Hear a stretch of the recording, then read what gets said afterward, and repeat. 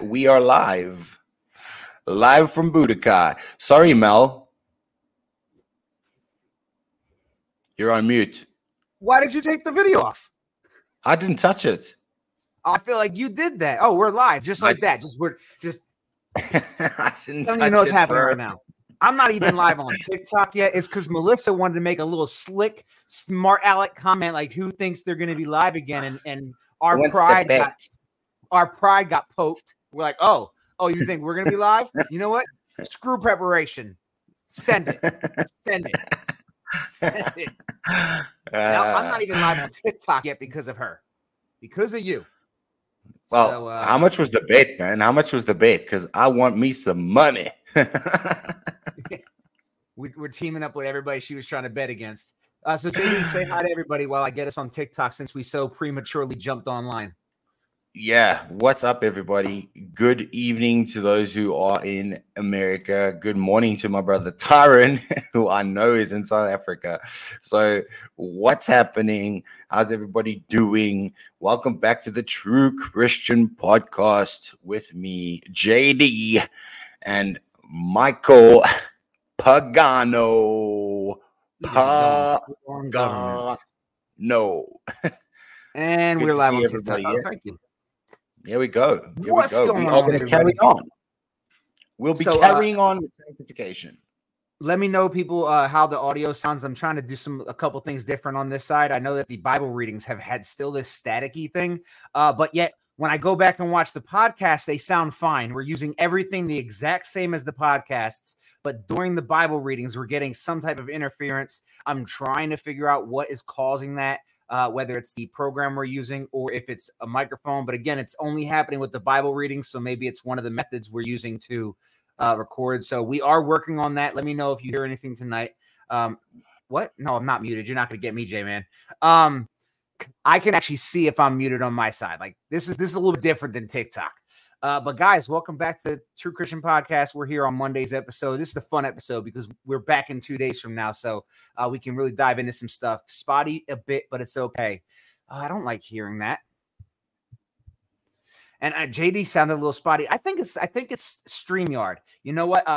We might have to go ahead and start looking into a new platform.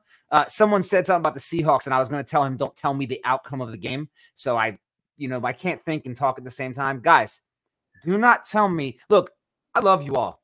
Can I ask you all from the deepest of my heart? Truly, do not do that.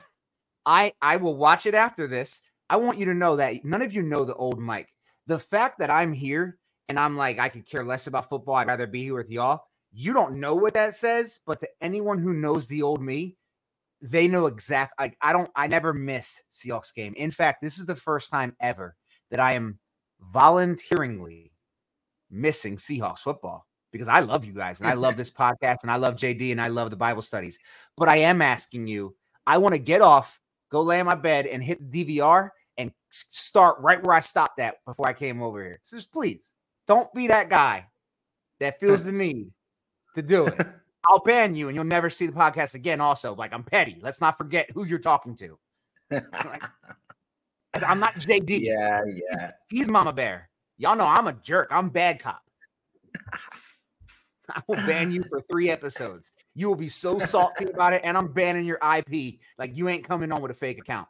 I got friends. It sounds a bit crackly still. That's so annoying. I'm sorry, guys. I don't want to sit here and waste time. So we're gonna keep moving, but I'm sorry that it's sounding crackly. I wish we could do this differently. But yeah, we're gonna look into a new software and move off of StreamYard. So that way we can. I think it's definitely the program. So we apologize for that. Thank you guys for pushing through with that. The fact that y'all do that is a lot because I know if I heard someone being crackly, I might be like, you know what? Never mind. But JD, what are we talking about today? We are carrying on with sanctification. For those of you that were here on Wednesday, we were discussing sanctification and what it means for the Christian once you are saved. And we're going to carry on sanctification because we were all over the place. We got sucked into a couple of passages and a couple of topics, but that's where we at. If I can just ask everybody, there's a beloved sister of ours, Sherry. She's in the chat. I don't know if you're still there, Sherry, but she's recently lost her father. If you can just keep her in your prayers during this difficult time as they grieve as a family. Thankfully, he didn't pass away painfully, but we know that the hurt is the same. That when we lose loved ones, we know where they go, especially those who are in Christ. But with that being said, keep her in your prayers and encourage her. To those of you that are friends with her on TikTok, just send her a letter or a message of encouragement and keep her in your prayers. So tonight we're going back into sanctification, many chapters, many verses in the Bible that speak on sanctification. So this is going to be fun. This is going to be fun. Sorry, I'm back. I restarted the whole thing. I don't like knowing that my audio sounds messed up. But yeah, guys, I'm excited about it. Let's dive into some sanctification talk. For everybody watching on TikTok, as you probably already know, we're live on YouTube as well. If you want to be able to be a part of the conversation, come over to YouTube. Join us over there. The comment section is on. You can see JD's wonderful face. Anyway, we see the Bible on screen. And we're probably going to be going all throughout the Bible again today, just like we were last week. But last week we talked about back to the basics, right, JD? So we talked about sanctification, justification, and adoption, which is one that not a lot of people talk about. And we forgot to mention glorification. And I apologize for that one, that I did not mention glorification, because that's a major part of it as well. But we often forget the adoption part. But sanctification is where a lot of us need to sit for a little bit. That's not one we can just pass by, because that's where so if you're watching this podcast, most likely that's where you're at in your stage, right? Because justification and adoption is instant. That's at belief. Okay. So if you're a non-believer, you're not there yet. But most of you've been adopted, you've been justified, and now you're in this process called sanctification. And it's a barren wasteland because you have no idea about it. You don't know much about it because no one ever taught you about it. No one taught us about it. It's like imagine not having parents and just growing up on the side of the road and like you got to figure out how to live this life, right? We're babies in Christ. And no one took us from the womb. Instead, we just fell to the ground. And it's like, we got to figure this all out. Because a lot of people don't get discipled nowadays. A lot of people don't have that person leading them. And we have to grow up in the faith. And this is why it's important to understand. And you can't compare your sanctification journey with others. I don't know about you, JD, but I've been getting this one a lot. Mike, is there anything you struggle with? Because it seems like you just got it all. I'm like, no, just because I'm further ahead than you does not mean it's a different struggle. Like, imagine if your 5-year-old is looking at your 14-year-old and he's like, wow, he just looks like his life's the best. Nah, bud, your older brother's going through some stuff too. You just don't understand yet. You're 5, he's 15. He's not a grown man either yet. Like, he still has road of growth. He's just further along. Some of us are teenagers in Christ. Some of us are babies in Christ. And the older wise men, they're the adults in Christ, right? Like that's the elder, right? Now, I'm not that. JD's not that. We're not even old enough, in my opinion, to truly be that in the faith. So it's not about comparing. I think that's the problem, JD, honestly, because I think everybody compares their sanctification journey with others. Like, should it look like that? Yeah. Should it look like that? Exactly. And that's one of the biggest problems. And I mentioned this last night again on TikTok as well. Well, not last night, the night before, Friday, that we need to stop as Christians. We need to stop comparing our walks. We need to stop looking at other Christians going, oh, well, they've got it figured out. What are they doing right? And here's the thing. You see face value. You only see face value. You see what you can see. And the reality is everybody sins every day. Everybody falls short of the glory of God every day. Just because you can't see Mike or I slipping into the flesh and losing our temper or the thoughts that go through our heads and that we have to constantly be in communication with God over doesn't mean that we are not struggling. And again, I'll say it to anybody out there pretending that they've gone a day without sin, to anyone who walks around pretending like they're a better Christian than some other Christians, they're liars. They're liars. They haven't been honest with themselves. And because they haven't been honest with themselves, they will stunt their own growth and their own sanctification process. The sanctification process is about getting to a point where you own your sin You confess your sins to your brothers and sisters and going, this is where I'm battling. This is what I struggle with. This is where I need prayer. Because if you don't do that, you're ultimately deceiving yourself, thinking that I'm strong enough. I'm going to get through this. I can overcome this by my power. And we see the simplest scripture ever in 2 Corinthians 12, where Christ says to the Apostle Paul, my grace is sufficient for thee. My grace is sufficient for thee. And we honestly need to lean on that as brothers and sisters in Christ.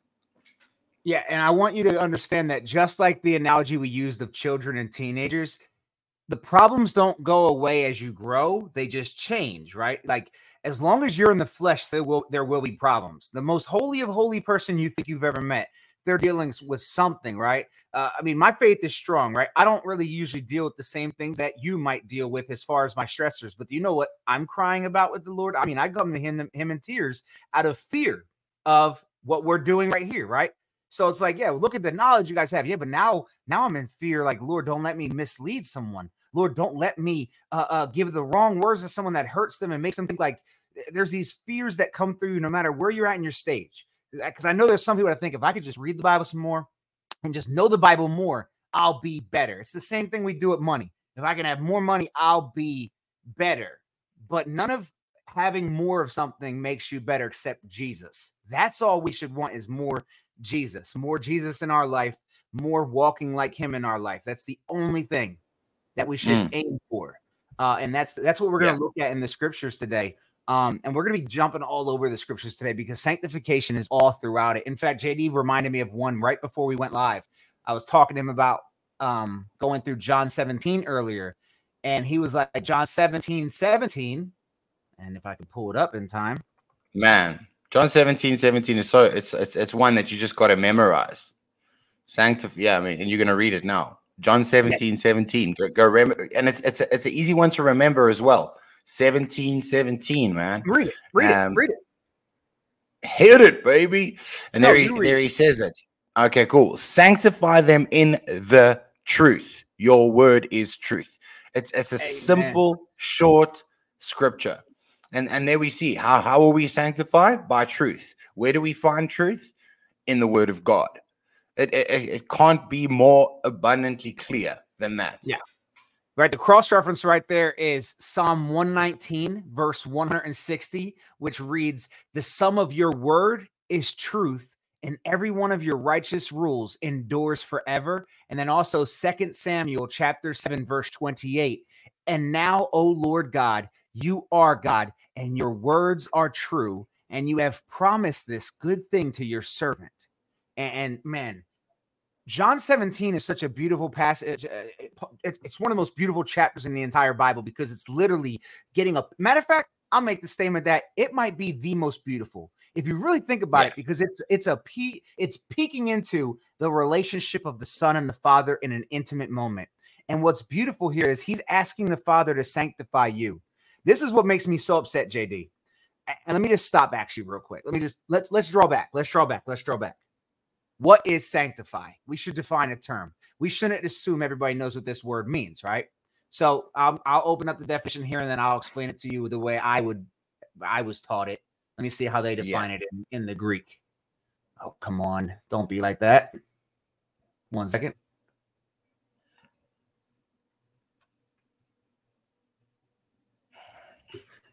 Do. I know Mike's a failure and he just does these things to you guys and he doesn't have the word ready. And I apologize deeply. You know, JD, define it real quick while I get the dictionary to go. Hagiazo. Yeah, so sanctification is, again, we look at simple phrases in the Bible. He is the potter, we are the clay. We've heard the refiner's fire. And this is how I explain sanctification. If you go to a gold mine and you see the way they purge impurities from gold. So when gold has come out of the ground and it's a clump of stuff, and it's all over the place. Before you see that pretty little necklace or wedding ring, we see gold is just like a clump of bad-looking stone. And what they do is they pour this into a little bowl, they put it in the fire, they heat it to temperatures above which any human hand can withstand, and all the impurities in that gold floats to the top. It floats to the top. And again, this is my analogy. When we are being purged, when we've been put in the fire by God and we're being sanctified, all of those things, those impurities within it, they float at the top. So a lot of Christians will go through a season where they are fighting things they thought they got rid of. And all of a sudden, all of these things are spilling out. And eventually they take a little cup and they remove the impurities from the top and they pour the gold out into a brick and they turn it around and they've got a perfect, beautiful, golden brick. And this is ultimately what happens to us as we go into the fire. We'll go in as many times as we need to go in order to purge each and every single one of those impurities that are still taking hold of our lives. Yeah. So I couldn't get it to come up at first, but now it's up and you can't see it because it messed up. So right here, if you have great eyes or if you're watching us on a huge TV, you'll see that it says make holy. So that's what's sanctified in a very simple way. Amen. But then you have to ask, you understand what holy is. Holy is set apart. What JD gave you is a very in-depth understanding of what it means to be set apart, right? But to sanctify us is to set us apart, to make us different, to separate us from those that are not in Christ, right? To sanctify us. And when you understand that what sanctification is not on you. Me and JD have talked about this a lot. This is what the problem is. People pretend sanctification isn't guaranteed. Like, you know what I mean, JD? If you don't realize that sanctification is guaranteed, then yes, you can believe people can lose their salvation. Yes, you can believe that someone could be a Christian and just murder everybody. You know, so you're saying a Christian is saved by faith alone, so they can just run around doing whatever they want? Well, that wouldn't make sense if you actually understood the doctrine of justification and sanctification, because sanctification is not something that we're in charge of, nor can we stop it. And we see that Jesus literally asks his Father, sanctify them. The Father does what the Son asks. And you are being sanctified. You are being set apart. In fact, I think it's Romans 8 that says you're being conformed to the image of the Son. It's Romans 8 or Romans 9. But that's what he's doing with the Spirit in you. He is changing you. He is changing your nature, changing who you are to be more like him. In fact, this is I forget where I heard this from, but Jesus became like us so we can become like him. And that's the truth. Yeah. He became like us and took on our weaknesses so we can have his perfection. You've got it there in verse 19. I mean, it's John 17:19. Jesus says it. He literally says it. Yeah. And he says, for their sake, I consecrate myself that they also may be sanctified. So if a Christian does not get sanctified, wouldn't you believe that means Jesus failed his consecration? Yeah. Absolutely. We went over this earlier. This ain't meant to be one of those episodes on eternal security, but you know me and JD, like it might as well be the subcategory of every episode. We gonna of every episode that you belong to Jesus, and ain't nothing gonna happen to anybody who belongs to Jesus because it's Jesus. Mm-hmm. Mm-hmm. And if you don't like it, there's a little button at the corner of your screen. Deuces. God bless you. Go in peace and have a blessed and amazing day. We preach Jesus over here and we love him. I'm gonna tell you, let me tell you something, JD. Side note, because I know that people like to see us just have conversations. You see, I don't be even trying to make him laugh, guys. I don't be trying. I'm just being me.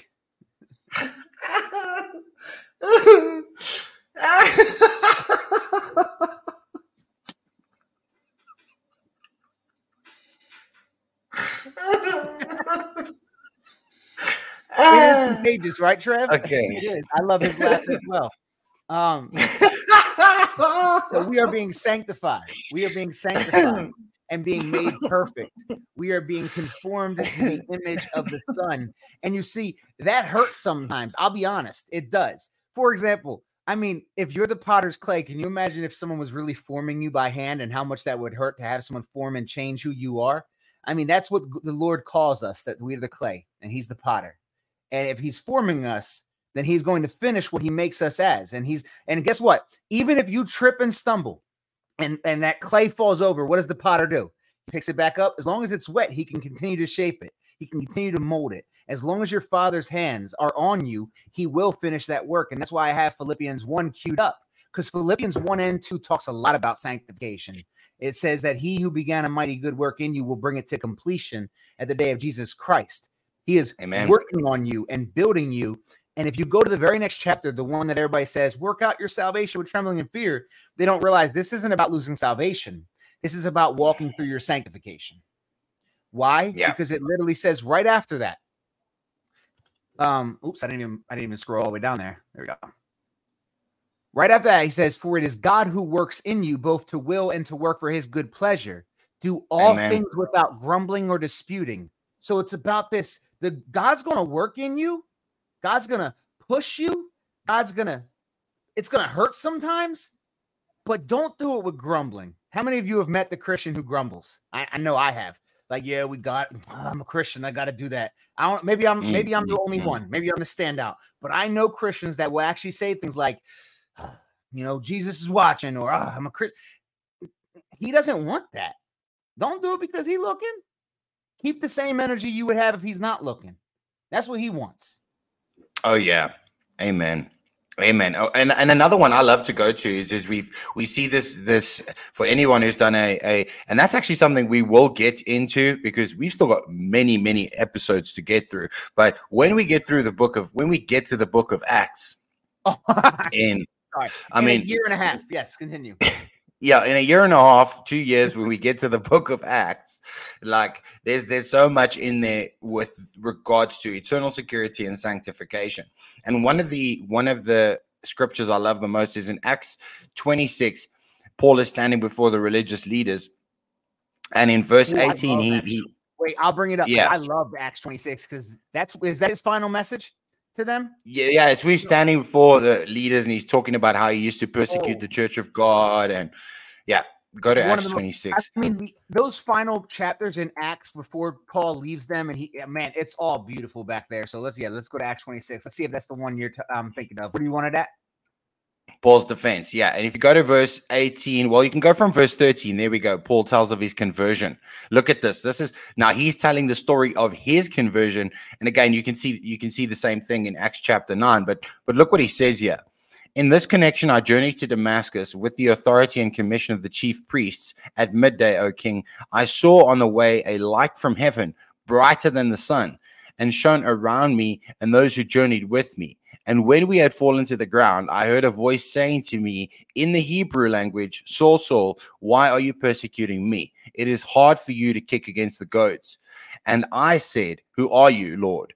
And the Lord said, I am Jesus, whom you are persecuting. But rise and stand upon your feet, for I have appeared to you for this purpose, to appoint you as a servant and a witness to the things in which you have seen me and those in which I will appear to you, delivering you from your people and from the Gentiles, to whom I am sending you. And here it is, to open their eyes so that they may turn from darkness to light and from the power of Satan to God, that they may receive forgiveness of sins and a place among those who are sanctified by faith in me. Again, just a beautiful passage of scripture where we see again, you are turned from, look at the process. You are turned from darkness to light. Your sins are forgiven. Notice that he doesn't say the process of forgiveness. Notice he doesn't say that you might be sealed with the Holy Spirit of promise. Notice he doesn't say that you don't have any security. You will be gambling and walking on this road until the day you die, and hopefully you get in.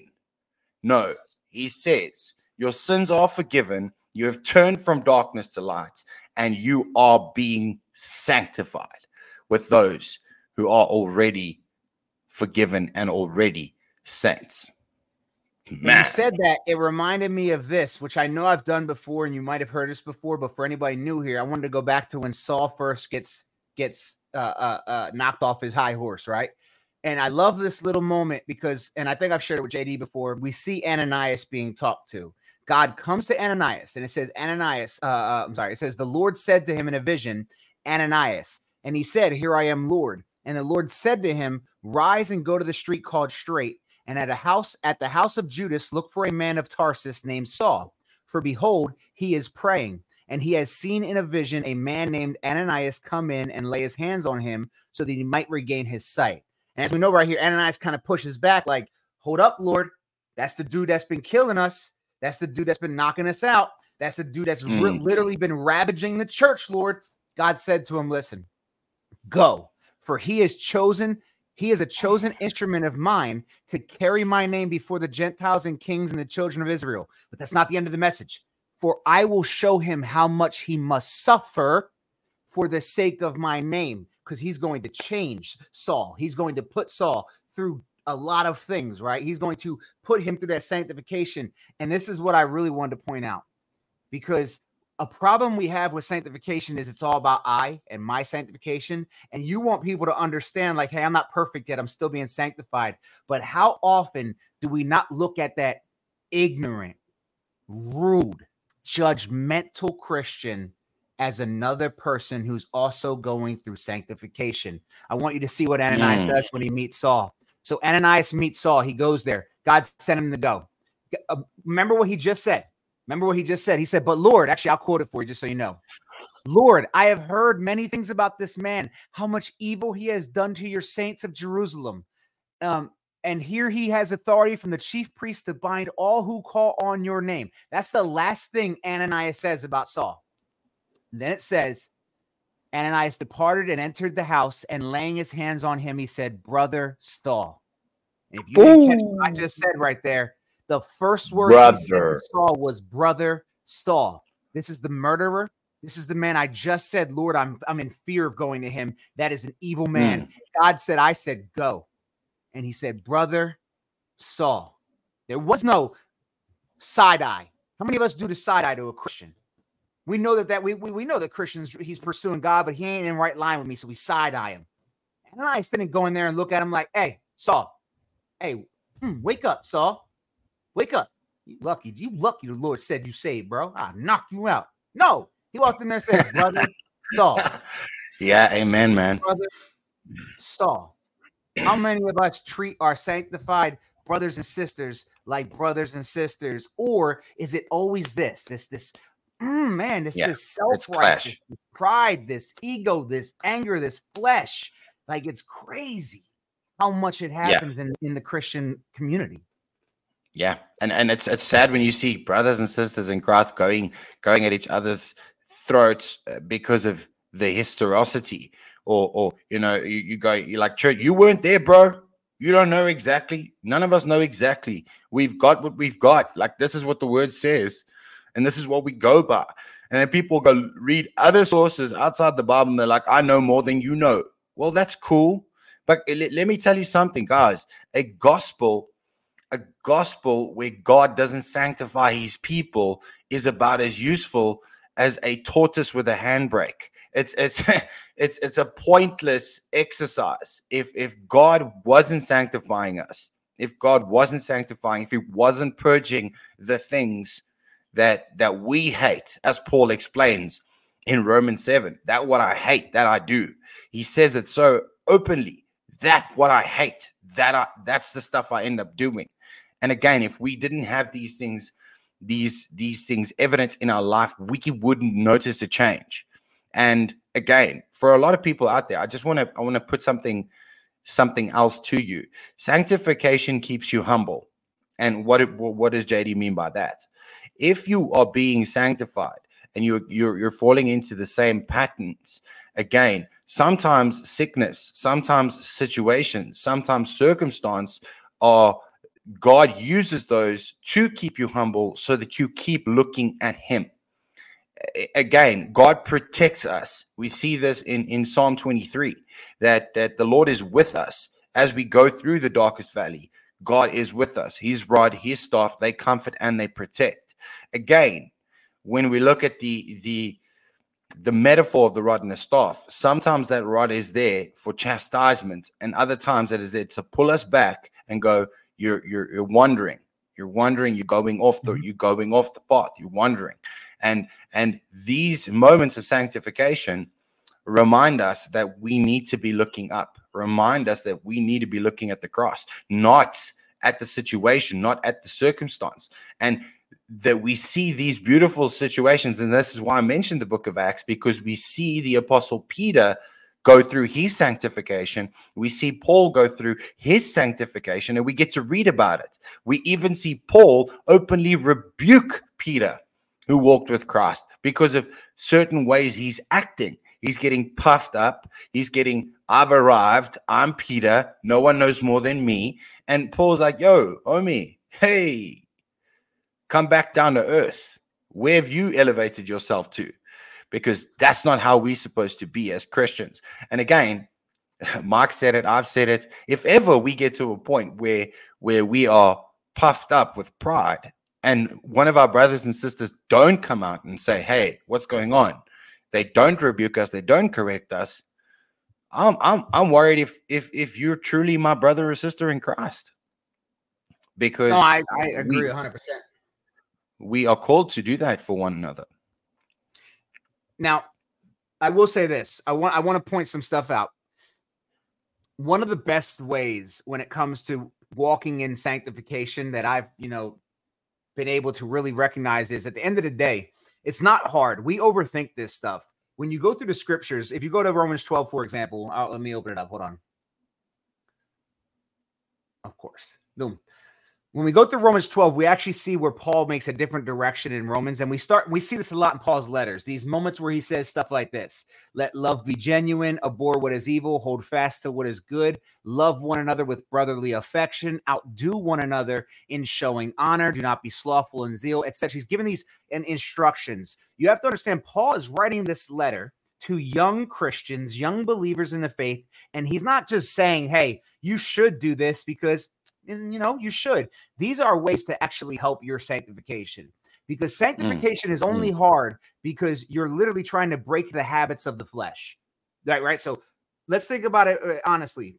Let's say you came to Christ at 20. I know some came before, some came after. Let's just say 20.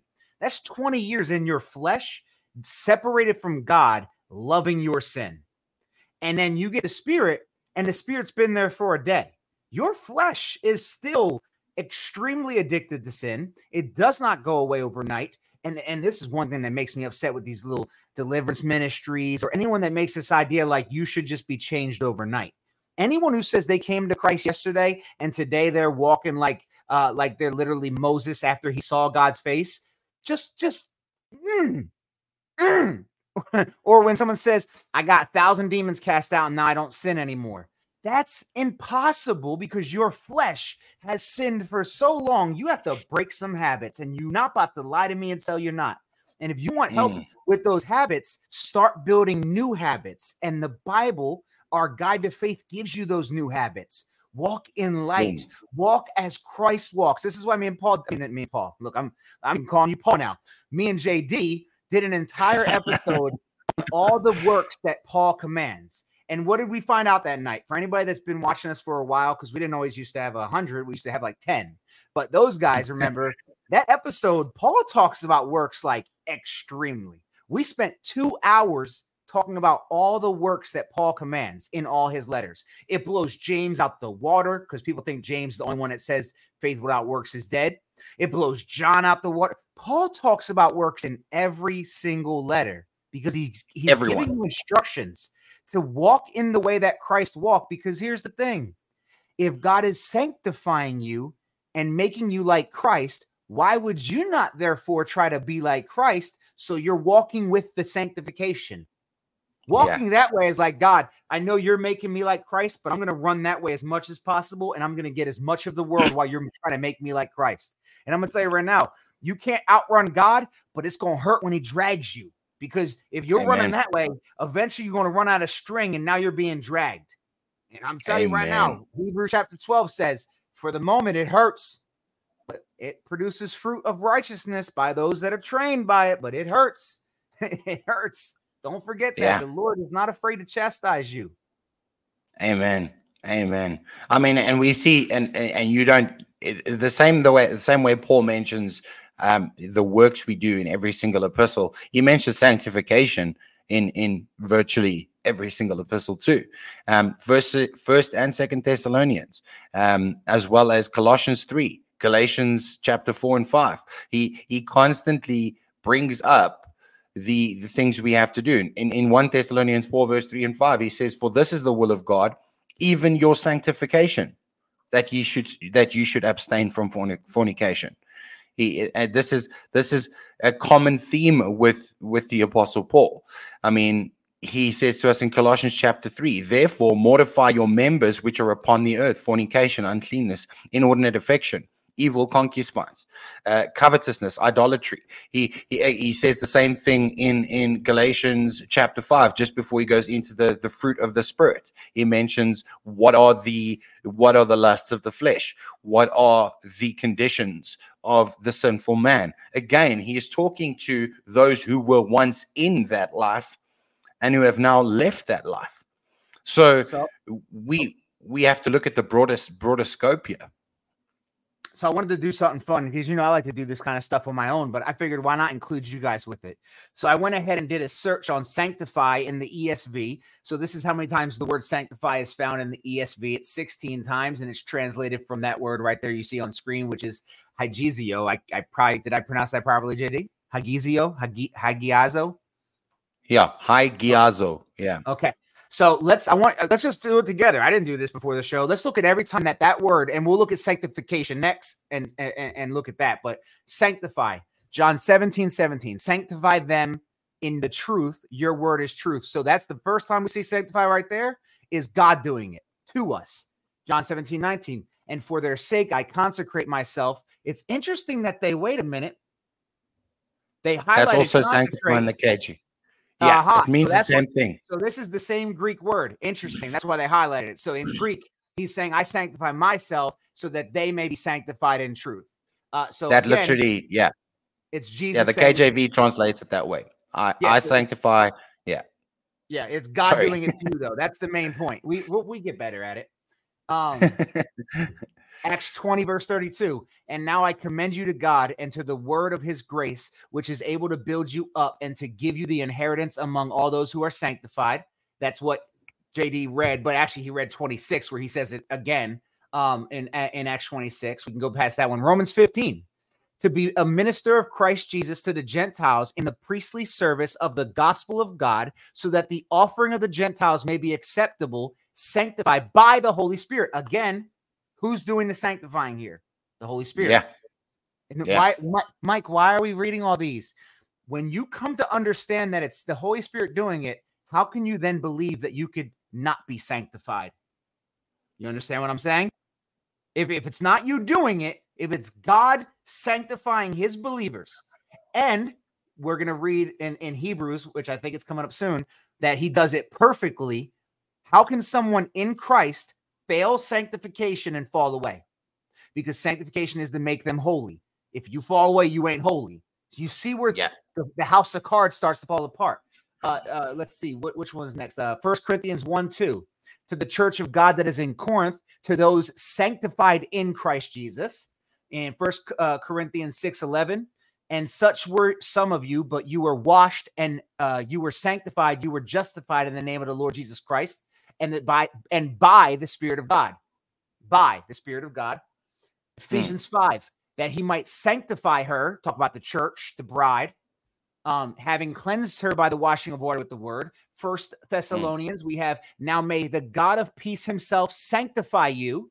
Hebrews 2, for he who sanctifies and those who are sanctified all have one source, which is God the Father. Hebrews 2:11 says it again because it's repeated. Hebrews 9:13, for if the blood and goat, I love this one. For if the blood of goats and bulls and the sprinkling of defiled persons with ashes of a heifer sanctify for the purification of the flesh, I need you to see what it says next. I need you to see what it says next because it's very powerful for what it's saying. How much more? Well, the blood of Christ. Yeah. Yeah. What you know it. Read it because I don't even see it yet. I'm looking for it. Oh, there it is. How much more with the blood of Christ, who through the eternal Spirit offered himself without blemish to God, purify our conscience from dead works to serve the living God. That means this is literally saying Christ's blood can purify you. So unless you believe, this is why people don't like me, because I don't do this back and forth. I'll straight up say, oh, you don't believe Christ's blood is powerful enough. I'm not letting you get past with spitting on Christ's blood. I know it seems rude. Mike, why would you say something like that to someone who clearly loves Jesus? Because if you love Jesus and you're spitting on his blood, I want you to know you're doing it. Like, if somebody was disrespecting your mother, would you rather me sugarcoat it and say, hey, somebody was not being so nice about your mom? Or would I say, hey, someone was trampling all over what your mother does and what your mother said or something, etc. Right? The blood of Christ is perfect. It needs nothing. It needs no help from you. Oh, but salvation is about our cooperation. Bro, if we're cooperating, if we have 0.0001% of our own salvation, then we will never be 100% saved. Did you hear me? If we're responsible for 0.000001% of our sanctification and salvation, you will never see 100%. You'll end up at 0.99999999999 because you can't do it. Amen. What are y'all not? Amen, man. Oh, sorry. Absolutely. Praise Jesus, man. JD, praise Jesus. I'm gonna let you read the last couple because these ones are bangers. I want you to bang on them. Go ahead. Hebrews 10:10. Hebrews 10:10. And by that we will have been sanctified through the offering of the body of Jesus Christ. What? Once for all. No, next one is even more. Love that. The next one is even more of a banger. Go ahead. Let me get something. For by a single offering, not multiple offerings, not offering again and again, not daily offerings, for a single offering, he has perfected for all time those who are being sanctified. Oh man, it's so good. Hebrews 10 is so good, and this is why when people go to Hebrews 10:26, we look at them and we're like, really? It blows my mind. You can have people literally look you in the eyes and say to you, yeah, no, I read the Bible, and yes, a Christian can definitely fall from grace. What does they have been perfected mean? Well, yeah, man. So you can make what God makes perfect, you can make imperfect? Tell me, please. Is that what you're saying? Is that what you say? Man. You can smack the hands of the potter off the clay and say, back, potter, for I am the clay, and I mold myself how I shall will. Is that what you? I know that made no grammatical sense, but I'm pretending to be those guys. And this is just it, guys. We've got 104 in the chat right now. If anybody comes to you with Hebrews 10:26, for if you carry on sinning willfully, there remains no more. Just ask them to read the whole of Hebrews 10, or in fact say, let's stop there. Let's read the whole of Hebrews 10, because the whole of Hebrews 10 confirms eternal security. And guess what? Then you got them looking like SpongeBob in the middle of the desert. They are crusty. They got nothing to say, dried up like a prune, because that is just a bad argument. Hebrews 10:26 is a bad argument. I got to admit, I was acting like those were bangers, but I just realized in a quick glance when I looked up sanctification, the version of that verb, hagiasmos, I think this might be even stronger. This might be the eternal security episode. Brothers and sisters in Christ, I want you to hear the words that are about to be spoken. Thus says the Lord. Amen. Also. This isn't Mike talking. I am speaking in human terms because of your natural limitations. For just as you once presented your members as slaves to impurity and to lawlessness, leading to more lawlessness, so now present your members as slaves to righteousness, leading to sanctification. Then he says this a couple verses later. But now that you have been set free from sin and have become slaves of God, the fruit you get leads to sanctification and its end, eternal life. I tell you all the time, the Holy Spirit is not a grammar failure. Like, I know you and me are failures at grammar and we're going to mess words up. Holy Spirit don't do that. He don't misspeak. Amen. Listen what the Holy Spirit said right here. He said that when you become a slave to God, the fruit you get, not the fruit you might get, not the fruit there's a possibility of you getting, the fruit you get leads to sanctification and its end. Just in case someone wants to come in and say, well, you could fail sanctification. Well, that don't make sense because this says it also leads to its end, which is what? Eternal life. Very next one, 1 Corinthians 1:30. And because of him, you are in Christ Jesus, who became to us wisdom from God, righteousness and sanctification and redemption. 1 Thessalonians 4. For this is the will of God, your sanctification, for this is the will of God, comma, your sanctification, colon, right? There's a pause here. And then it goes on that you abstain from sexual immorality. The reason I'm reading it that way is because there's a lot more to that. He's talking about all these things you need to stay away from. But pay attention, for this is the will of God, your sanctification, colon. And then it's going to go over all those things that sanctification should lead to. But if we just focus on the beginning of this portion, if it's God's will that you be sanctified, do we dare say you have the capability to say, not your will, God, but mine? Jesus said, not my will, but yours. These people think, not your will, but mine. And they say it. What do they say, JD? What do they always say? Well, what if I walked away? Then you don't know him. I'm sorry. I'm sorry. And you never knew him, man. Then you never knew him. A couple of days ago, I woke up and the Lord told me stop sugarcoating, and like I felt it in my heart. He said, "Stop sugarcoating." Like, no, if you think you could walk away, I don't think you know the same Jesus I know. I couldn't walk away from him. Plastic crust, bro. Yeah. They got themselves a plastic Jesus. He's no more real than Bobby or Ken, because ultimately if you can walk away from God, if you can walk away from the goodness, exactly what the author of Hebrews says, no one, for it is impossible for those who have tasted of the heavenly gift, who have been partakers of the Holy Ghost, if they should fall away. You cannot be a partaker of God. Again, what do we see in another passage of scripture? And Paul mentions this again and again. Peter mentions the same thing. We are part of what?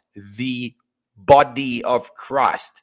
So I don't wake up one day, don't like the look of my hands and go, chop, chop, those hands are off. Moving on. Now I'm going to be handless. Hey, JD. Totally going to be a child real quick. What you're saying probably is really important, but how many times does your name appear in the Bible? Mine's 15 times. All right, back to being okay. Sorry, let me not interrupt. JD, real quick. Go ahead, JD. I'm sorry. I'm out, guys. I'll see you tomorrow. Oh man, I'm sorry. I know. And this is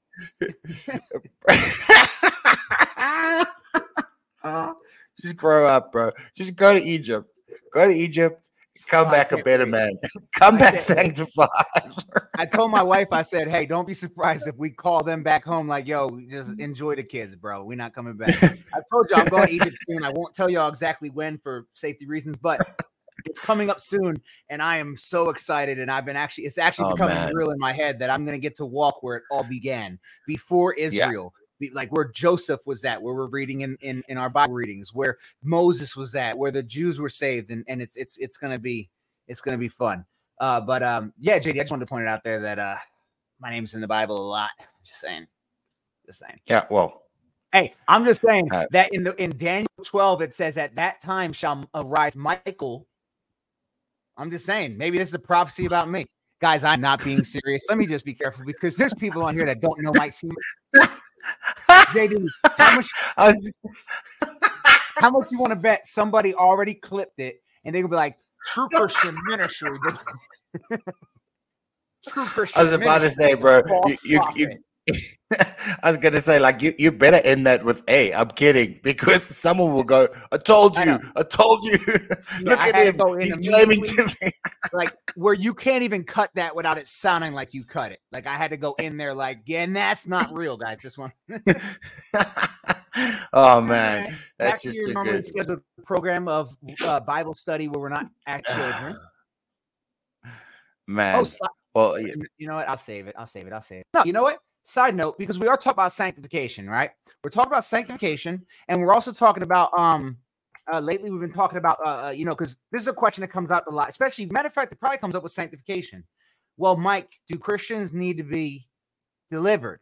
Right. And I don't want to go into that topic 100%, but we have to touch it because if someone's convinced you that in order for your sanctification to be complete, you must be delivered, we have to nip this in the bud. And if you've been watching my videos, you've heard this already, but not everybody watches my TikTok. All right. I can't just pretend everybody that watches us here is on TikTok. So I want you to hear a couple things. First and foremost, actually, I'm just going to do this. There's a special word in the Bible that I think we forget about, and it's the word redemption. And I don't know what I thought I spelled. I spelled it correctly that time. Thank you. So when we go to redemption in the New Testament, people don't realize this, but this word actually means to deliver or to release the captives, right? So the word redemption, and then if we go here, I believe it's 1 Corinthians is what I was looking for. And because of him, you are in Christ Jesus, who became to us wisdom. We just read this for sanctification, and redemption. And as I mentioned, I don't even have my Greek up, which is really getting on my nerves. Oh, there it is. It's down there. But look here to the left. Deliverance, ransoming, and liberation. So when someone says Christians need to be delivered, it's almost like they're saying you have not yet been redeemed. Listen to me clearly. If anyone tells you Christians need to be delivered, they are literally saying that you need redemption. And I don't know about you.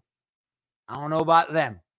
I don't know about anybody else. But I don't need redemption if I am in Christ Jesus. And there's one more passage I wanted to show JD that I ran across the other day that I thought was actually perfect for this exact argument.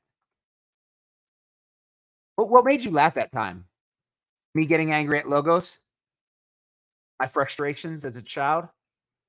What is it? Oh, man. Yeah, he's just sorry, guys. I apologize. I'm not extra happy and I don't have the giggles. It's like just being a clown. That's why I'm in the wrong thing. Delivered. All right. Oh, there's too many times with delivered. Talk for trying, I really want to show you this.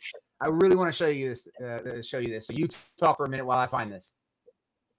You just talk for a bit, like that's check what he does. Do you see what he does? Talk, man. Am I the only one that can just talk at will? I thought it was a God-given gift. We have vocal cords, man. Oh man, yeah, guys. I can't just talk. I can't just talk on cue because that's JD, you're such a child about this. Do you know that? It's just go look. Here it is. It's First Michael's chapter 3. No. Listen though. For anybody that now we're serious, right? See, we keep going back between fun and serious. Make you laugh, make you cry. Make you laugh, make you cry. This one is going to give you confidence next time you come across one of these Salvador's prophet lovies. And this one's I call this a prophetic slap. So you don't got to actually physically assault them, but this statement right here is prophetically just slapping the mess out of these false teachers. Someone says Christians need to be delivered. Look them in the eyes and say, where do I want to start? We'll start right here. Giving thanks to the Father who has qualified you to share in the inheritance of the saints in light. He has delivered us from the domain of darkness and transferred us to the kingdom of his beloved Son, in whom we have redemption, the forgiveness of sins. So not only do you have redemption, which means deliverance, but it literally says he has delivered us from the domain of darkness and transferred us to the kingdom of his beloved Son. So unless you think that the demons is two-stepping through the kingdom of God, you've lost your ever-loving mind. Yeah. And then tell them, go in peace. Absolutely. And this is the reality of if you haven't watched Michael's recent videos on TikTok going back and forth with this subject, and we'll definitely do a much longer episode on why the Christian cannot be indwelled with a demon.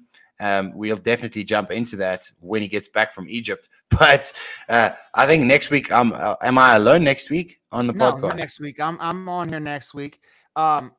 It's coming soon though. JD doesn't understand how secrecy works. I will be, I'm not lying, I will be on the podcast next week, but it is coming very, very soon. But come on, JD, we can't be letting out too much information. Wait till I'm in Egypt to let them know. Let's remember this. Just 4 years ago, like 27 Christians got beheaded in Egypt. And I'm not acting like I'm anything important, but I do talk a lot of mess for the Lord Jesus Christ on TikTok. So there's no reason to instigate danger. Don't get me wrong. I don't care. Bring it. But no reason to instigate it. But no, JD, you said we could talk about why a Christian can't be indwelt. And I thought about something. Exactly. It's all answered right here. And I brought the KJV up because I actually like it in the KJV better here because the choice of a certain word. Know ye not that ye are temples of God, and that the Spirit of God dwelleth in you? If any man defile the temple of God, him shall God destroy. So in the ESV, it says, if anyone destroys the temple of God, God shall destroy them. And it does mean to defile, but I don't want you to think of that I have to be straight up killed by a demon for God to step in. This is saying that you are a temple of God. And if anyone defiles that, who do you think he's talking to? Talking to you too. This is why we talked about in the other episode. If we're a Christian, but we choose to continue to defile our body, don't think God's going to protect you from cancer. Like people are like, why do Christians, get, have this and overweight and heart attacks? Where's your God at? We're supposed to take care of his temple. If we choose not to take care of his temple, God's not promising you to stay around in this body. It's no problem disciplining you. And seeing that death isn't the end, if anything, that's not even a serious discipline from God. Like if you really think about it, like if you're in Christ, death is kind of like just you're done playing down there. Now you got to come back home. Like get back in the house. Get back in the house. Like, but Dad, I was having fun on earth. Get back in the house. Like, yes, Father. 1 Corinthians chapter 3. This is 1 Corinthians chapter 3. Sorry, guys. Amen. But yeah, I mean, we've gone through 1 Corinthians chapter 3, I think on like 40 or 50 podcast episodes. Like 1 Corinthians 3 is one we come back to again and again and again because Paul just laying it down. He's laying it down. I don't even have normal highlights over here. I've got a whole lesson. I've got it prepped to literally walk you through this, which honestly, you can see sanctification in here. For others, matter of fact, it's not about sanctification. It's about your walk with the Lord, but your walk with the Lord involves sanctification. And what you build upon the foundation of Christ can cause you a punishment, and it will be tested in the fire, and you can be punished. You can be. This is where people get mixed up. I want you guys we need to really, so I really would love to get someone that can like just create a cool document with like Bible words that we use a lot in this show. But you need to understand something, that when it comes to judgment, Christians do not step before God in the same judgment that the wicked do. Let me say that again, in case you didn't hear it. You will not, if you're in Christ, I'm not going to sell you a false hope if you're not, but if you're in Christ, you will not answer for your sins in respect to condemnation. People always do that. Like when you talk about once saved, always saved and faith alone, they're like, so wait, you're telling me you don't have to stand before God? No. Have you read the Bible? There's nothing about you and I standing before God. In fact, Jesus says it. And I point to John 5 all the time. Because I think this is the clearest you can ever find it. He says, I say to you, whoever heareth my word and believeth, I'm in KJV still. That's why. I'm like, why is it saying hear it? Truly, truly, I say to you, whoever hears my words and believes him who sent me has eternal life. Listen, he does not come into judgment, but passed from death to life. Yeah. Amen. Same thing with 2 Corinthians 5. Amen. You know what makes me upset, JD?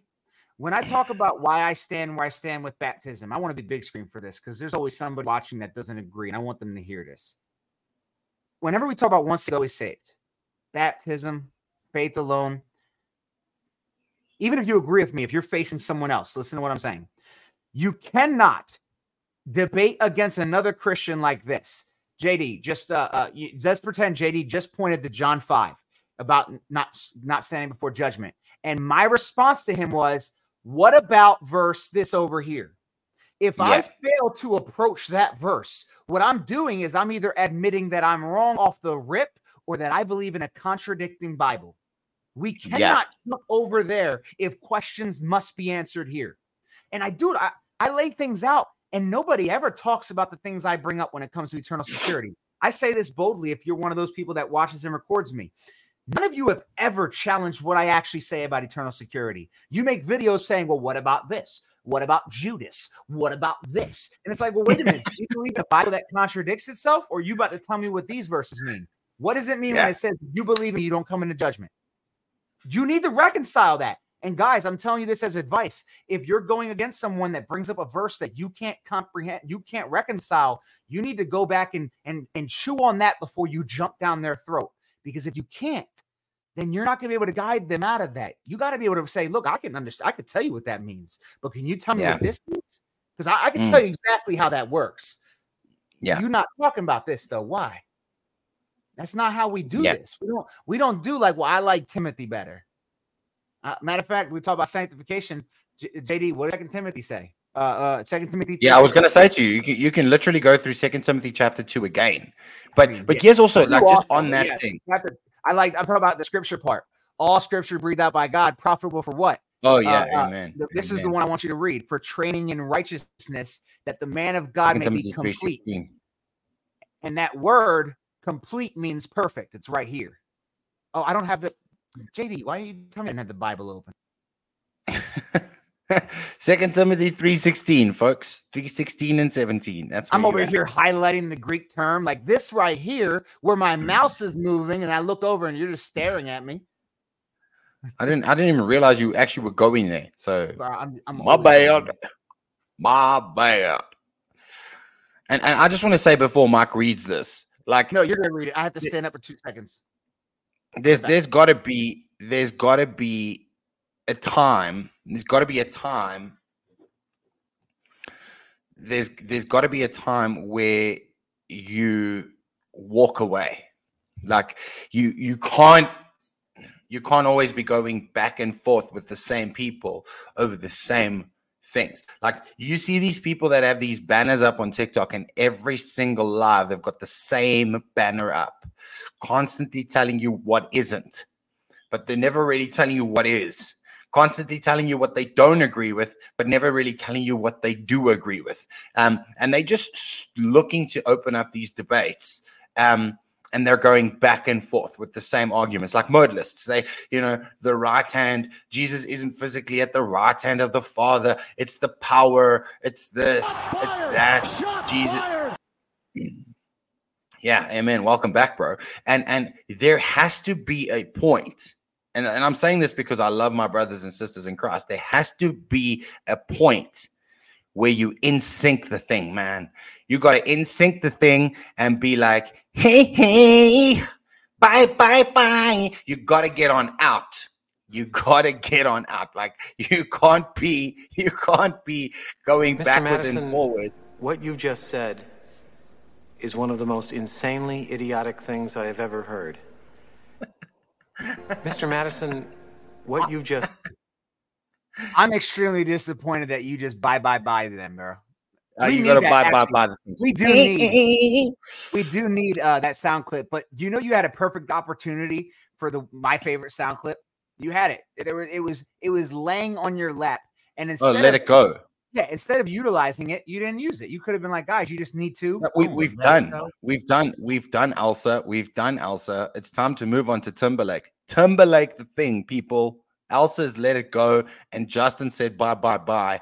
And now I'm telling every single one who battles with eternal security and preaches that you can lose your salvation, this is what I'm going to sing to you. Cry me a river. Timberlake. You can literally go to Timberlake for anything. Like Justin Timberlake is like, he's the go-to. He's the go-to guy, man. Yeah. Timberlake. Now, on the opposite side, JD's telling you he'll say bye and cry me a river, but when it comes to being petty, I'm the one saying it's gonna be May. Like I'm jumping. Oh man, that was good. We need to quit. This is terrible. What are we doing? All right. On a serious note, guys. That was good. Let's talk about our Lord and Savior Jesus Christ. Amen. So let's read this. All scripture is breathed out by God and is profitable for teaching, for reproof, for correction, for training in righteousness. Again, this training in righteousness, sanctification, that the man of God may be complete and equipped for every good work. So we cannot, first of all, do anything or listen or apply anything that comes outside of God's word. Like that false prophet Lovi said, you may have heard this lie in Christianity that God, if not all God's word is found in the Bible. Bro, I need to get that today. sound clip of the wow, yes, preach, yes, wow. I'm gonna get that sound clip. Every time you drop some fire, bro, I'm playing that. Yes, preach, yes, amen, yes. That it just summarized the problem in Christianity today. I feel like that moment in that video I shared was like literally the problem. Like, I'm going to tell you something, deep, guys. Not everything must be confirmed in the Bible. Wow. Yeah. What are you wowing, yo? What are you doing? But I wanted to point out, though, the Greek for that word complete is artios, and I wanted to emphasize it means perfect.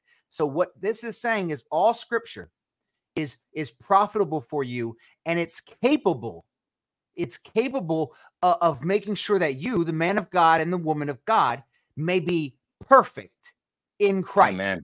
In the very next part, and equipped for every good work, which also tells you if there's anything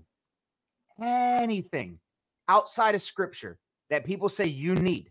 And I want to make sure people try to take this, and this is where they kind of straw man you a little bit and go with a couple fallacies, where if you say something like this, they say, are you saying there's nothing beneficial outside of scripture? Absolutely not. What I'm saying is all you need is in scripture.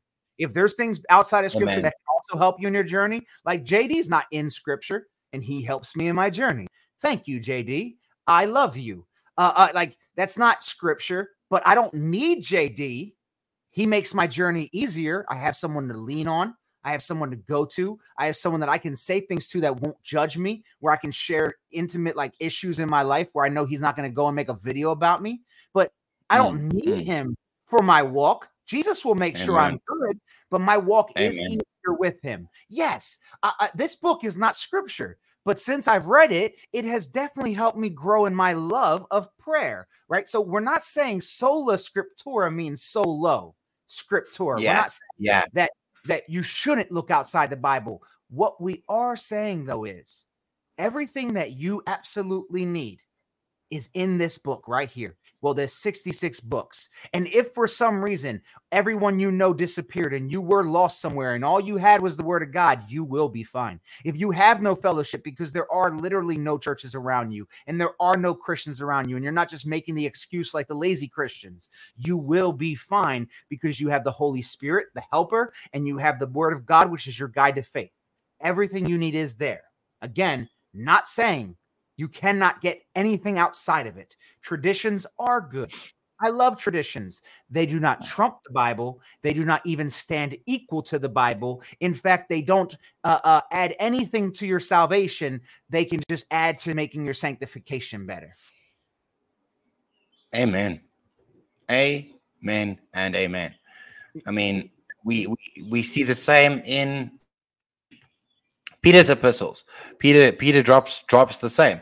1 Peter 1:2, he says, elect according to the foreknowledge of God the Father through sanctification of the Spirit unto obedience and what? The sprinkling of the blood of Jesus Christ. Grace unto you and peace be multiplied. In 2 Peter 1, he says, grace and peace be multiplied unto you through the knowledge of God and of Jesus Christ our Lord, according to his divine power, hath given us all things that pertain unto life and godliness, through the knowledge of him that has called us to glory and virtue, whereby are given unto us exceeding great and precious promises, that by these ye might be partakers of the divine nature, having escaped the corruption that is in the world through lust. So everything we see when it comes to the godly man and the walk we have. And this is the common misconception when people say that we don't believe you can lose your salvation. They're like, because you just want to sin. You just want to sin all day. You just want to live in your sin. Like, that's not at all what we preach on this podcast ever. We address sin all the time. And the problem of sin. I don't even respect that argument because it's not true. Like, yo, you're just putting a stamp on us of what you believe we believe. And you never listen to me. I see those people all the time that don't even finish the video. They'll say like, oh, so you believe this? Like, tell me you didn't finish the video without actually telling me you didn't finish the video. You didn't finish the video. Because, Amen. That's ignorance beyond anything. Amen. I was trying to find in 1 John, because you made me think about it. I didn't have it planned in my head, where John talks about how the Spirit is who teaches us. And I know that this is one that kind of maybe not everybody fully understands. Let me see if I can find it. I believe it's 1 John chapter 3 or chapter 2. I write these things to you to deceive you, but oh, here it goes. I write these things to you about those who are trying to deceive you, but the anointing that you received from him abides in you, and you have no need that anyone should teach you. But as his anointing teaches you about everything and is true and is no lie, just as it has taught you, abide in him. You see, the Holy Spirit is responsible for your learning. And you might say, well, Mike, wait a minute. We learned from you and JD, and we learned from these people, and we learned from these people. Yes and no, because here's the truth. If someone was in here without the Holy Spirit, JD and I couldn't teach them a thing. We could talk all day long, and all they would hear is foolishness, make-believe fairy tales. Why? Because it's not, me and JD aren't teaching you anything. We are just revealing what the Spirit has given us, so that the Spirit in you can latch it and bring it into your mind and use it. Right? I truly believe that the Spirit is just the same Spirit in you is in us. And if you can't produce these words or these thoughts, why wouldn't he speak to you through your brothers and sisters in Christ and then confirm it in your heart like, hey, I wanted you to hear that. Amen. And that's why sometimes you hear a message and you're just like, I don't know why I just heard this now, but I feel like I've known this. I just never been able to put it to words. And I see y'all in my comment section. Mike, you put to words what I've been trying to say, because the Spirit is in you. Sometimes you have yet to learn how to even speak what you already know. And that's why it's important to read the Word of God, because if you don't read the Word of God, you're not giving yourself the language that the Holy Spirit speaks. That's the translation right here. This translates the language of the Holy Spirit. He's going to point you here, but if you don't know here, how can he send you there? So you need to know this and trust him to guide you, and he will use others to get you there. But without the Spirit, you can do nothing. This is why I love Matthew 16. Because he says, who do you say I am? Peter said, you are the Christ, the Son of the living God. He said, blessed are you, Simon Bar-Jonah, but flesh and blood did not reveal that to you. My Father in heaven revealed that to you. Just as he told them right before he fed 5,000, what did he say? He said that no one knows the Father except the Son, and no one knows the Son except the Father, and who the Son reveals himself to. He reveals. Amen. He gives truth. And that just he gives knowledge. Absolutely. And that just confirms tota scriptura as well. Like everything we read in the scriptures, we can take to the bank. And this is we look at it like this. We're not dealing in monopoly money here. We're not dealing with fake change. This is not a game. Every single word, and I said this last night on my live, the Bible doesn't contain God's word. The Bible is God's word. And that's how we need to look at it. The Bible doesn't contain God's word, but the Bible is God's word. And if you are looking at it from a perspective of exactly, and we can immediately pick out the Christians who look at the Bible as a book that contains some of God's word. Yes, man, they look at it like a codex where they can go in and piece together their own doctrine. I tell people all the time, during your sanctification journey, we also have to recognize how to identify those that we should not listen to. So I'm going to hit you with that before we end this, because I do want you to hear that. But this is my best advice to any young Christian. I say that all the time, so honestly, that's just hyperbole, but it's really good advice. If anyone who claims to be a teacher, and I think this is where confusion comes in, JD, because sometimes a warning you give people, they'll say, well, that's not, we can't expect people to know this, and everybody's not perfect. The same leniencies for the non-believer, not the non-believer, the child in faith, just a normal believer, are not the same leniencies that we see for a leader. In fact, I'll open up a scripture that kind of respects what I'm saying right now. In the beginning of James chapter 3, it makes it very clear, not many of you should become teachers, my brothers, for you know that we who teach will be judged with greater strictness. You can't hide behind this like, hey, I'm just called to have faith and do this. No, you got a certain level of responsibility as a teacher, right? So that's the first thing. And the reason I'm saying that is because of this. If you come across anyone who claims to be a teacher and they run from any part of the Bible, there's a big red flag. Why do I say that? It's the red flag. Yeah, there is not a ready. I'm gonna say this as a Christian that is a teacher, whether I like to say that or not. I don't like saying it, but y'all keep telling me, Mike, you're a teacher, so whatever. There's not a single verse in the Bible that I'm not okay with reading out loud and being able to and being able to explain it with the doctrine that I hold. There are some people out there that stay away from certain parts of Scripture. Now, they sometimes hide this behind, well, that's not for me. That's not written to me. Or they'll say oh, well, that's, you just don't understand. You got to go back here to understand that. The Hebrew Israelites do this all the time. You'll go to Galatians and be like, in Christ, there's no Jew or Gentile. Well, we got to go to Deuteronomy to understand that. No, we don't. No, we don't. Matter of fact, you want to know another red flag for a cult? If they only cling to one or two books as their main thing. If someone only clings to like two books, if all they're ever talking about is Revelation and Deuteronomy, I'm using the Hebrew Roots movement as an example, they'll touch a couple other books. I'm not saying like all they do, but this clinging to certain books or avoiding certain parts of Scripture is telling you they aren't comfortable addressing that because it contradicts what they believe. And if they believe a Bible that's contradictory, why would you learn from them? Why would you listen to them? Yeah. And here's another example. And to answer your question as well, my sister Danny, that if anyone thinks that the Bible is missing books or it's not the full Bible, they've already got a faith issue. There's still a heart problem.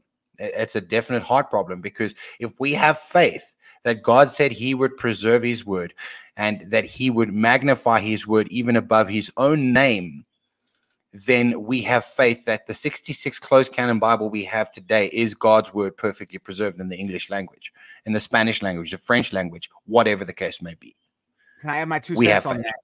One of the things I like to tell people is, could we go down that path of explaining why and this and that? But if the person I'm speaking to is a believer, this is the question I want to ask before anything. Do you believe in a God that can't protect his word? Because here's the truth of it. At the end of the day, yes, for the atheist debates and the debates of people that need these things, could I go down that path and explain to you why I believe this is the preserved word? Yes, absolutely. But if I'm talking to one of my brothers or sisters in Christ that are being convinced by atheists and non-believers of this idea, I need to ask them, do you believe in God that cannot preserve his word, that the enemy can pervert his word? Because if your answer is yes, then you might want to address the God you believe in. Because I don't know about you, my God created the heavens and the earth in 6 days. If he can't preserve his word, I got questions about what my God is even capable of. Yeah. And this is it. I always send people to Isaiah 55, verse 9 and 10, because here Isaiah says that the wind falls, the rain falls, the wind blows, the wind falls, where it wants and where it goes. So God's word will accomplish absolutely everything that it is set out to accomplish, and not a single word of God will return unto him void. Not a single word. So every single time we come on a live stream and we're reading the word of God, those words affect the people they need to affect. And the Holy Spirit brings to life in those people, our brothers and sisters who need the edification. He brings to life what needs to be brought to life. Again, just go back a couple of steps to what Mike was talking about just now when we were discussing red flags. Another major red flag are these people that say, I never went to seminary. I don't go to church. I learned by myself. All the things I know, I've learned by the Holy Spirit, me, myself, and I. They are just as dangerous. They are just as dangerous because they've already proven that they are not willing to submit to any authority whatsoever. Mark That's Mark Mark went and studied. I went and studied. And again, do we agree with absolutely everything we taught? No, not necessarily. But we continue to study, and we continue to seek each other's counsel and other brothers and sisters Christ in Christ. We seek their counsel. This is how we grow. And again, this is what I say to people that cling to certain translations, that cling to certain doctrines. And then I'm like, have you compared them? Have you put them all on the table and read them all? You know what I think? Obviously after Egypt and everything, I think we're gonna plan an entire episode on why the Bible. And I'm gonna gather up some information for you. And what we're gonna do is we're gonna do a lesson on one, how did Scripture get to where we're at today? So what did they have in the Old Testament? What did they have when Jesus was here? What did the first people have? What was it after that? Right, like before the King James. How many of you know what was the Bible then? It was the Latin Vulgate, right? So before the King James, the Latin Vulgate was the Bible. It was a Latin version of the Bible. And these things to understand, and how did it get into the King James, and what did we get from the Textus Receptus, Alexandrian text? So there's all these different things that you don't know, right? And is it a good thing to know? Absolutely, because the enemy is trying to convince these young children, these young students at college that the Bible is not trustworthy. So they're going to ask you these questions. So when it comes to evangelists, like, this is something really important to know. That's why I was saying to you, Danielle, if he was a believer, the question that I want to go, I mean, I would go the other direction. But once you've mentioned he's an agnostic, I would love to try and put something together with JD because that deserves a full hour and a half, possibly even 2 episodes. Amen. So we definitely need to do that. I know we're getting close to the end of time. So the last thing I wanted to just point out to you is when it comes to sanctification, one of the most important things is who you surround yourself with, because fellowship is important. I get this question all the time. Mike, should we go to church, or do we have to go to church? Do you have to? No. Should you? Absolutely. Because you should want to be around people that actually care about you for the right reason. You should want to be around people that want to help you through your journey, to bear your burdens with you, to push you when needed, to pick you up when you fall, to correct you when you're messed up. And then one of the things we need to understand is, how do I identify people that I should trust? And one of my favorite spots is this one, which is more so when it comes to someone that you look up to, like wisdom. And it's James chapter 3, in case you want to read it later. And the passage is titled Wisdom from Above. And I want you to hear this real quick. And this is something you'll see across the book, across the Bible. You never see the mark of a true Christian, or the mark of someone to trust, is on their level of knowledge. No. You never see on how well they recite Scripture. No. You never see on how well they have biblical understanding. No. What do you always see? Know them by their fruits and their conduct. And listen to how James drives this home. Who is wise and understanding among you? By his good conduct, let him show his works in the meekness of his wisdom. But if you have bitter jealousy and selfish ambition in your hearts, do not boast and be false to the truth. This is not the wisdom that comes down from above, but is earthly, unspiritual, and demonic.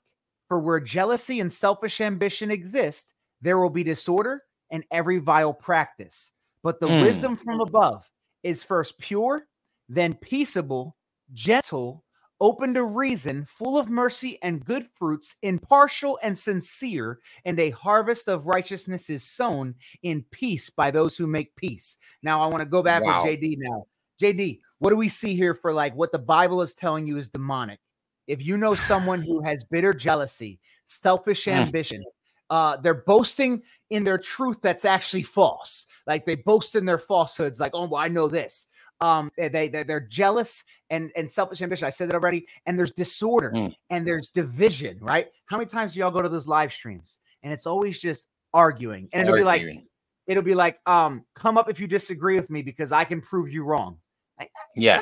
Like people think I got a lot of wisdom, right? I would never make the statement that I can prove everybody wrong, because there's somebody out there that can destroy me when it comes to words and destroy me when it comes to biblical knowledge. There's Muslims out there that would literally destroy me on like Old Testament knowledge, right? There are, because I don't know everything. And my wisdom isn't what makes me a man of God, because that would be works-based. What makes me a man of God is that I'm a wretched sinner that God picked up and said, I'm going to use you.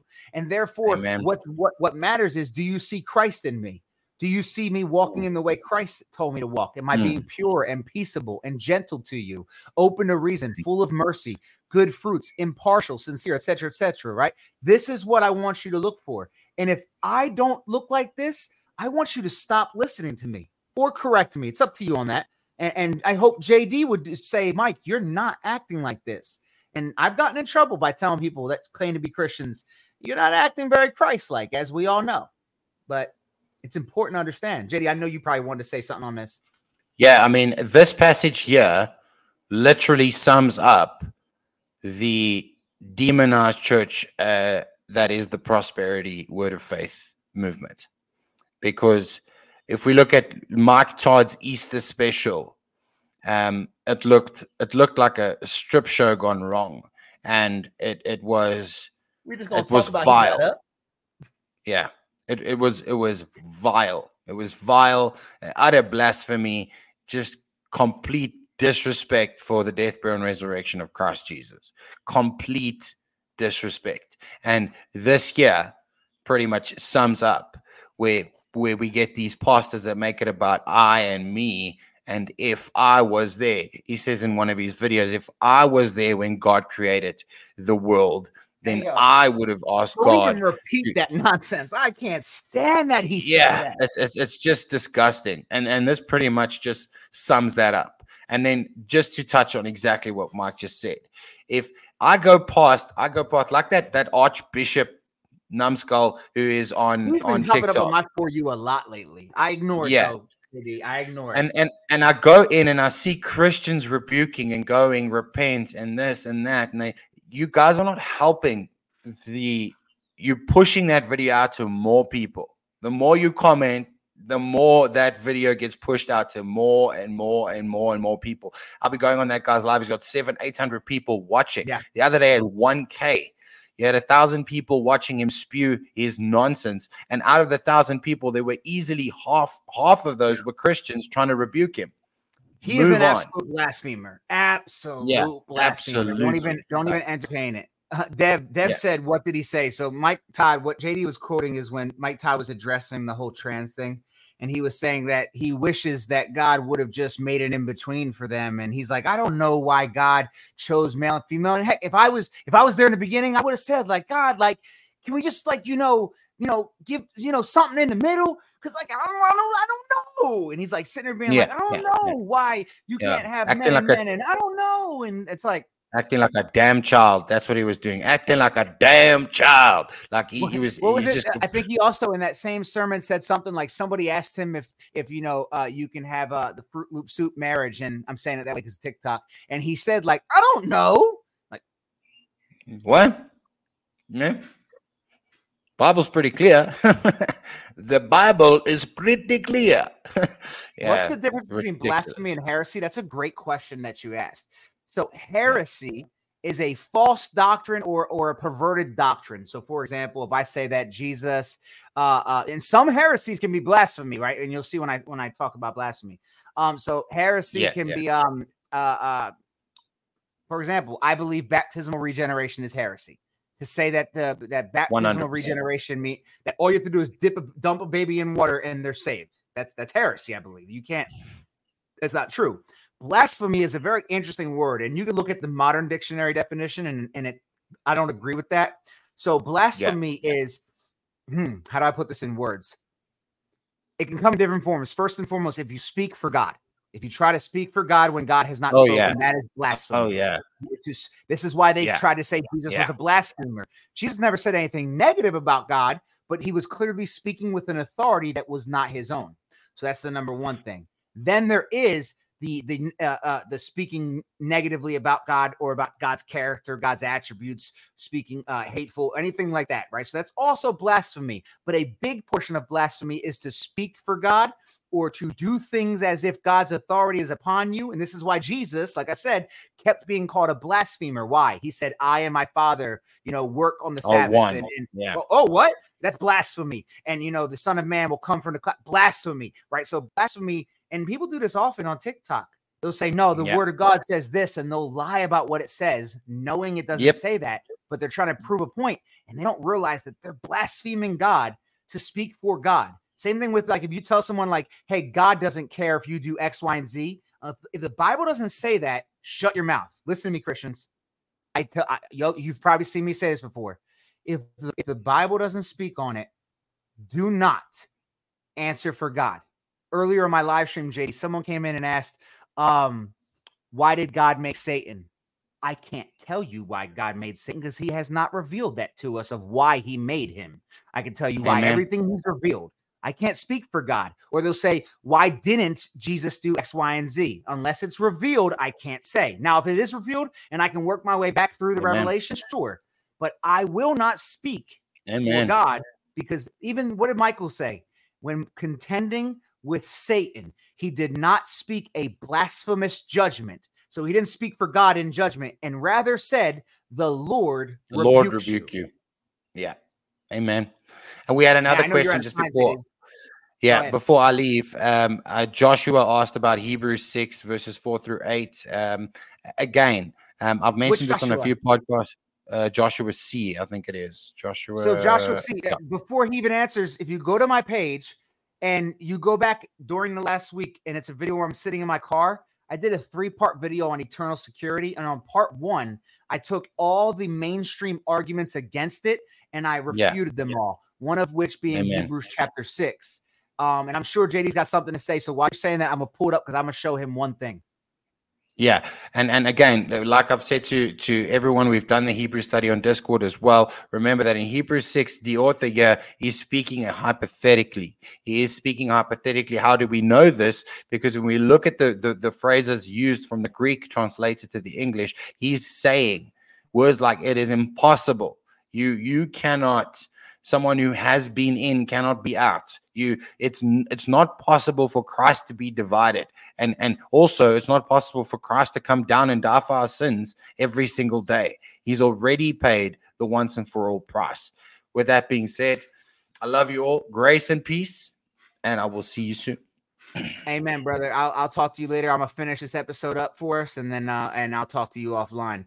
I wanted to go here though, just because the question was brought up. Love you too, brother. Make sure you guys are following JD on TikTok and hitting up his shop, get you some Tombs Empty Bro stuff. So real quick though, I want you to notice that I've told you all this before. In the book of Hebrews, or the sermon of Hebrews is what I like to prefer to call it, because I believe it was a sermon. He is clearly in this book jumping between speaking to Jews and speaking to believers. He's talking to them about why they should come to Christ, right? We see this in Hebrews 4, where he talks about how they have yet to enter the rest, which is Christ, and getting into Christ, right?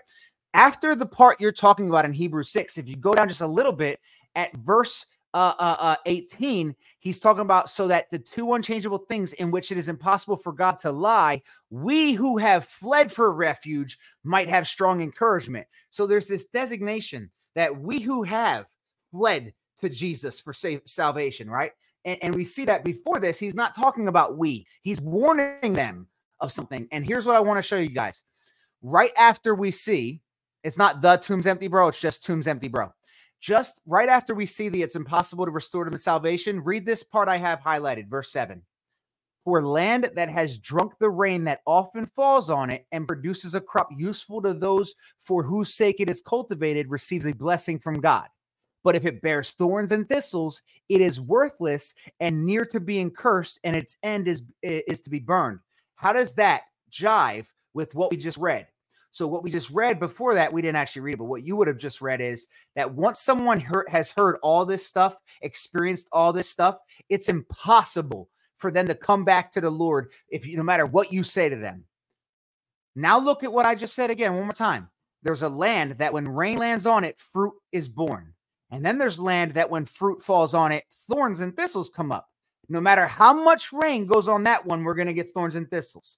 No matter how much rain goes on that one, we get fruit. So no matter how much this person has heard the gospel, seen the acts of the Holy Spirit, seen the miracles that Jesus performed, seen the miracles that the Holy Spirit is doing, if they've rejected it, if they grew thorns and thistles, additional rain will change nothing. He's telling you that those who reject the truth, those who hear the word and want nothing to do with it. And listen, these words here, this is why people get confused, because these words here, tasted a heavenly gift. So that word right there in the Greek means to experience or partake in. Did Judas not experience in the heavenly gift? Did he not partake in what was going on in the movement? Were there not thousands of Jews who got to see Jesus, touch Jesus, witness him, raise Lazarus from the dead, the little kid from the dead, feed thousands with bread from thin air, make water into wine? I can keep going on. They witnessed this. Some even ate that bread from heaven, right?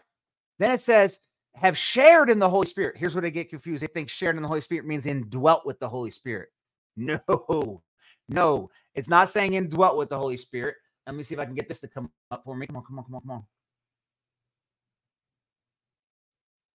So here we go. Sharing in, participating in. You can't really say it. Let me make it bigger for you guys that are watching. Sharing in, participating in. So again, these words are being, like right now, let's say I did a miracle in front of all of you. Would you not all have just experienced the Holy Spirit? You understand what I'm saying? Does that make sense? Dev, no, I'm not saying there's no amount of evidence that will make an unbeliever believe. What it's saying is that if someone rejects it the first time, there's really nothing else that can be said. And we see this throughout scripture all the time. Jesus says, wipe the dust from your feet. You see, the truth is, nothing I'm saying to someone actually brings them to Christ. We plant seeds. And if someone's soil is bad soil, all of us can throw seeds. It doesn't matter. You could just keep throwing seeds. Like here, matter of fact, y'all know I love analogies, right?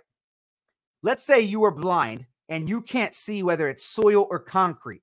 If you throw seeds to the right and throw seeds to the left, and then you come back and feel, and on the left you feel dirt and something growing, you know I should keep watering this. If I feel to the right and I feel concrete and my seeds are still sitting there, probably shouldn't waste my time over here.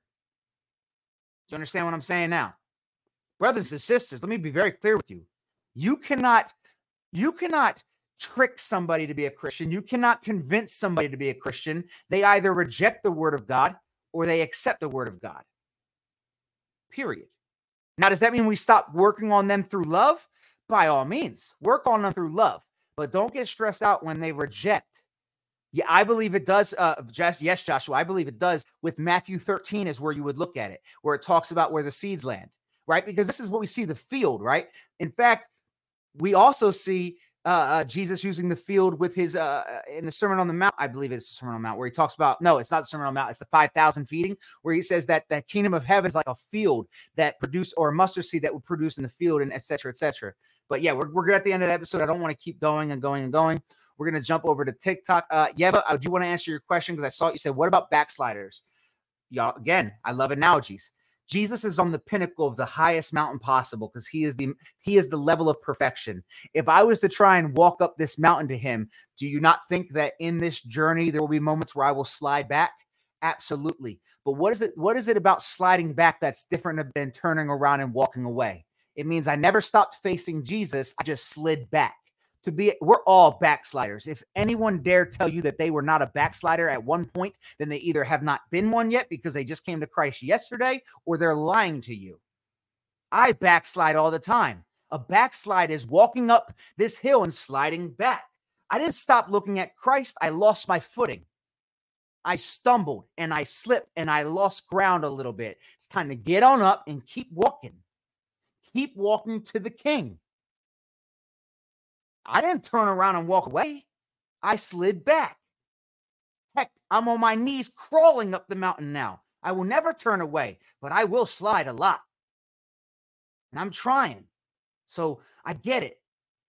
We all backslide. The problem is we use these terms like not all Christians have these issues. Lukewarm Christians. Every Christian that calls other Christians lukewarm has had a moment of lukewarmness, even though they're using it incorrectly. Every Christian that calls other Christians anything, you've been that at one point or another. That's why we're called to accept each other as if you would accept Christ. That's why I showed you earlier the moment where Ananias went to Saul and said, what? Brother Saul. After he just said, I want nothing to do with him, Lord. That's a dangerous man. Don't send me over there. He's killing us. And then he says, Brother Saul, wake up. Brother Saul, wake up. Like, can you imagine going to someone who has murdered people you love and saying, hey, brother, wake up? Because God told you, not because they've made atonement with you either. Imagine that. Imagine we're all hanging out and this dude killed me, killed JD, maybe even killed a couple of y'all, and y'all are still in the circle, in this community of Christians. And God came to you and said, hey, that guy that killed Mike, that killed JD, I'm going to use him. You're like, what are you, Lord? Like, I know, Lord, that you are right. And I know that everything you do is right, but Lord, he's killed people I love. He said, go. Imagine then going to that person saying, hey, brother, get up. Knowing what he's taken from you. Knowing that he's taken people from you that you love, or that he's hurt people that you love. Think about that. And we're called to look at people and remember who we once were. Don't forget who you are. James says this, that some of us are like a man who looks into the mirror and then walks away forgetting who he is. Don't look at these young believers and forget that you once needed grace too, that you once didn't have your doctrine perfect either, and you're still not perfect, but it wasn't on lock. You go back 7 years to baby Christian Mike, his doctrine probably all over the place with some small things. How dare I treat a young Christian like a fool because he's trying to figure it out and he's in the same place I was 6 years ago? There's a difference between people who are purposely misleading and people who are young and need help. And the problem that I see on TikTok is every Christian, well, not every, a lot of Christians treat everybody as if they're false teachers when they're not. Someone might just want to say, I love Jesus, and I love the fact that he's been such a great father to me. You false teacher, you oneness, modalist piece of... That's what y'all do. How do you know they just didn't properly word it? What if they're saying, oh, my bad, I just meant like he's a father figure to me.